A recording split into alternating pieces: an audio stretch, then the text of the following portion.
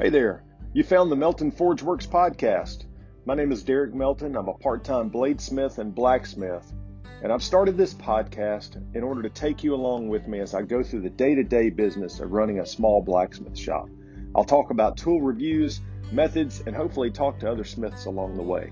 Thanks for listening. Today is Thursday, the day before the tire hammer build. I spent some time last night getting things packed. I still have a little bit left to do. I've got to get my heat treat oven loaded into the back of my truck, and I'm going to use my son Cameron to help me do that today. And I was a little concerned about moving that Paragon, driving it a couple hours down the road in the back of my pickup. So I called Paragon yesterday and asked them about how they recommend moving kilns around. And I'm really glad I did. They were great. I talked to a guy named Bert Flanagan at Paragon who was super nice and very helpful. And he said that the way that they move their kilns around when they're going to and from like trade shows is that they make sure that the doors on the kiln, which is basically the only part of the kiln that has an area where brick rubs against brick, he said that he makes sure that those areas have some form of styrofoam sheet or something between the bricks as you close the door. He also said it wouldn't hurt to maybe stuff the inside of the oven with something to keep the heating elements in their track inside the oven in case you take a hard bump or something. So I'm going to do that. I'm going to stuff probably just some old shop rags or a bed sheet or something in there, kind of nice and tight to make sure that the element stays put. And then I'm going to put some styrofoam sheeting between the door and kind of strap it all shut, and then put it on a pallet in the back of my truck and strap that down inside the back of my truck, and it should ride down there just fine. And then I'll put together a bucket of my personal protection equipment that I need to take down there. I've got gloves, put a couple of angle grinders in there, my hammer. Let's see, what else do I put a carpenter square, a small carpenter square, and a tape measure, a couple of Sharpies, my apron. Oh, and one of the angle grinders that I've got in the bucket is a new version from Bosch Tools. It's called the X-Lock system. And Bosch sent me that grinder to take a look at, to review.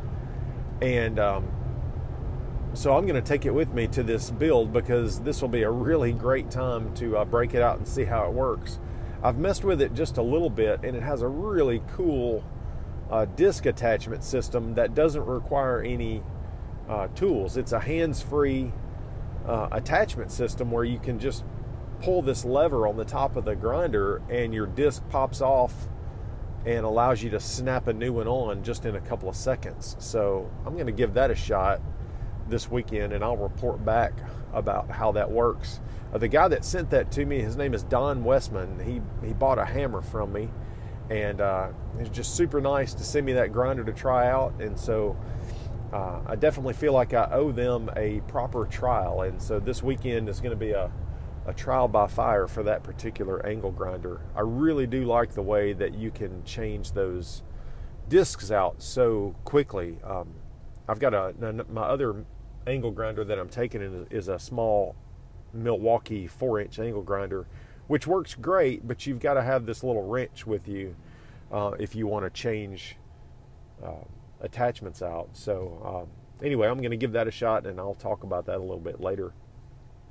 But so yeah, I'm on the way to work now. I'm going to go to work for a while today, and then get my stuff all packed up, and I'll head on the road, and I'll probably talk a little bit more as I head down to Louisiana. So see you then. Bye. Okay, so I'm on the way home now. It's still Thursday, obviously, and I'm on the way home from my day job. I thought I'd take a minute to just tell you a little bit about me, for those of you who don't know me. Again, my name is Derek Melton, and I am 47 years old. I've been in the IT business, in the healthcare IT business, for a little over 20 some odd years, working for one hospital primarily as I've worn all kinds of hats there. But anyway, I'm an IT guy for a hospital. That's my day job. But in that line of work, especially for a hospital, you can get called back to the hospital for some kind of an IT computer-related emergency, literally at any time of the day or night, 365 days a year, 7 days a week, all that kind of good stuff. And today seemed like it was going to be one of those days. I got to work, and I had planned to take time during my lunch break to knock out a couple of errands that I needed to run, but just shortly after I got to work, we were alerted of an IT emergency that needed to be taken care of. So the whole team was involved in knocking out that problem today. And there for a while, it looked like I was not going to be able to leave work until later this evening, like late tonight, which would put me in Louisiana really late, if not super early tomorrow morning, and would have thrown packing up and loading into a bit of chaos. But anyway, back to me. I am a father of two. I have two beautiful kids. I've got a 16-year-old son named Cameron and a 14-year-old daughter named Kaylee. And I am married to my high school sweetheart, Cindy. And I consider myself a very blessed man with a great family. And I would do anything in the world for my wife and kids, and they are the reason why I work so hard. But anyway, that's a little bit about me in a nutshell as far as my personal life and work life. Now, as far as bladesmithing and blacksmithing, I'll tell you a little bit about that. I got my start somewhere around 1999. A good friend of mine named Chris Crawford, who also has a great website called chriscrawfordknives.com. He has some amazing tutorials on DVD and streaming video by some really, really phenomenal makers. So go check him out. But anyway, me and Chris got into knife making kind of together at the same time. And Chris went into pocket knives, and I kind of delved more into the forged blade. And so we kind of went different routes there, but so I started around 99, 2000 as a hobby, and then over the years just progressively got more and more into it. And you know how it goes. You over the years with a hobby, you gather up the tools and supplies you need to do that. And so I've gathered up all of my equipment, in the past 20 some odd years, and it's taken all of that time to get the equipment that I've got in the shop, and I'm really thankful for it. But I would say that I didn't really get super serious about bladesmithing and blacksmithing until about 5 or 6 years ago, and that's when I really took a deep dive into it and started taking more serious classes and really digging into it a little bit more. And even now, being around it for that long, I feel like I don't know a thing. The longer that I'm in it, the more I realize I don't know. And the more I realize that even on my best day, when I make the best thing, I can flip over to Instagram and just be blown away by some 14-year-old kid that's making something way better than I could have. And that's just kind of the nature of it. There's always going to be somebody that makes things that you consider better than yours. But that should never be a reason not to make.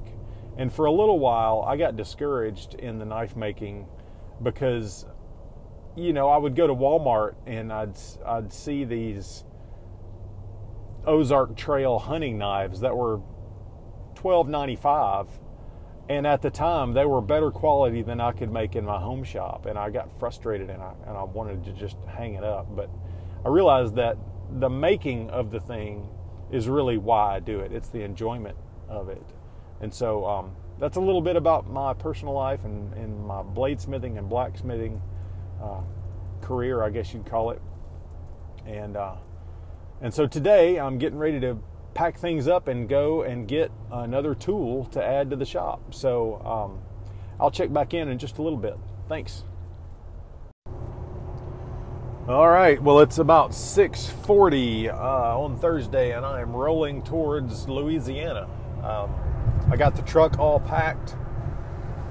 I got the heat treat kiln in the back of the truck on a pallet. It is wrapped up with a bunch of plastic. I wound up putting some cardboard between the door and the kiln to keep those bricks from rubbing on one another. But and then I wrapped the whole thing with that kind of wrapping plastic, and then used some ratchet straps to secure it all down in the truck, and I think it's going to be fine. I also brought the outlet that I use in the shop for that oven so that we didn't have to rig anything up.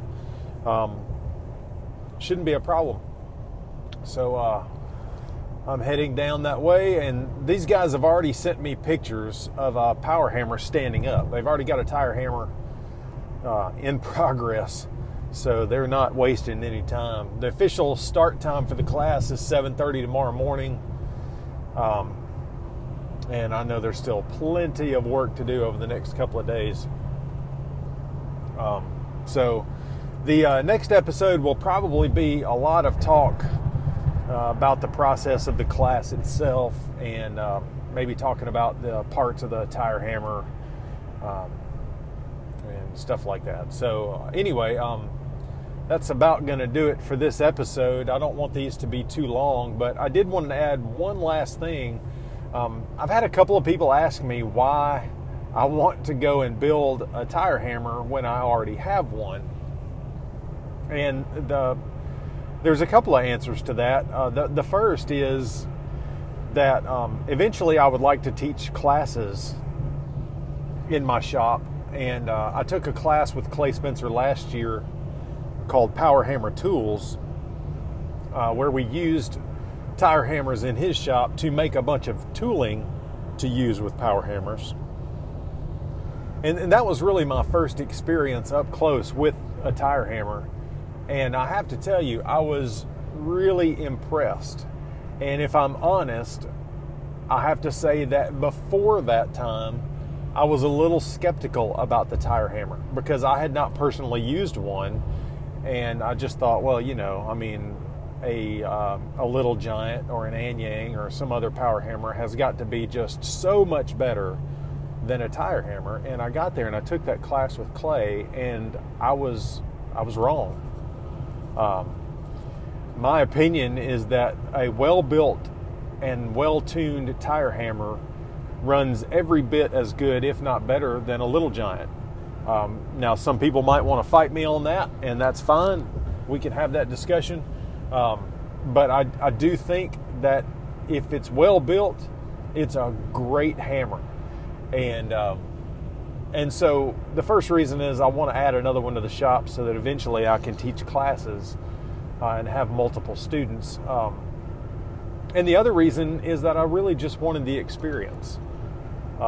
I wanted the experience of going through a tire hammer build with Clay Spencer and with another group of like-minded individuals. That just looked like a lot of fun. And of course, anytime you can add another power hammer, why not? You know, I mean, it will be nice having multiple power hammers set up. I'll be able to set up dies using die saddles and whatnot. I'll be able to set up different dies in different hammers so that as I'm walking through the process of, say, let's say I'm making a hammer, I can set one up with fullers. I can set another one up with flat dies, you know, and having multiple hammers set up with dies already ready to go for individual processes will really speed up the process of making certain things. And so that's not a bad reason either. But anyway, I just wanted to kind of address that. and just give you my reasons for why I'm going to take the class when I've already got a tire hammer. And at some point, I'll talk about the differences between my tire hammer and the one that we're building in this class, but I'll save that for another time. So anyway, thanks for listening to this episode. Stay tuned for more. I'll talk to you later. Bye.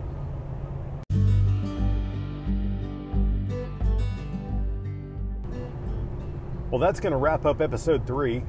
I appreciate you following along.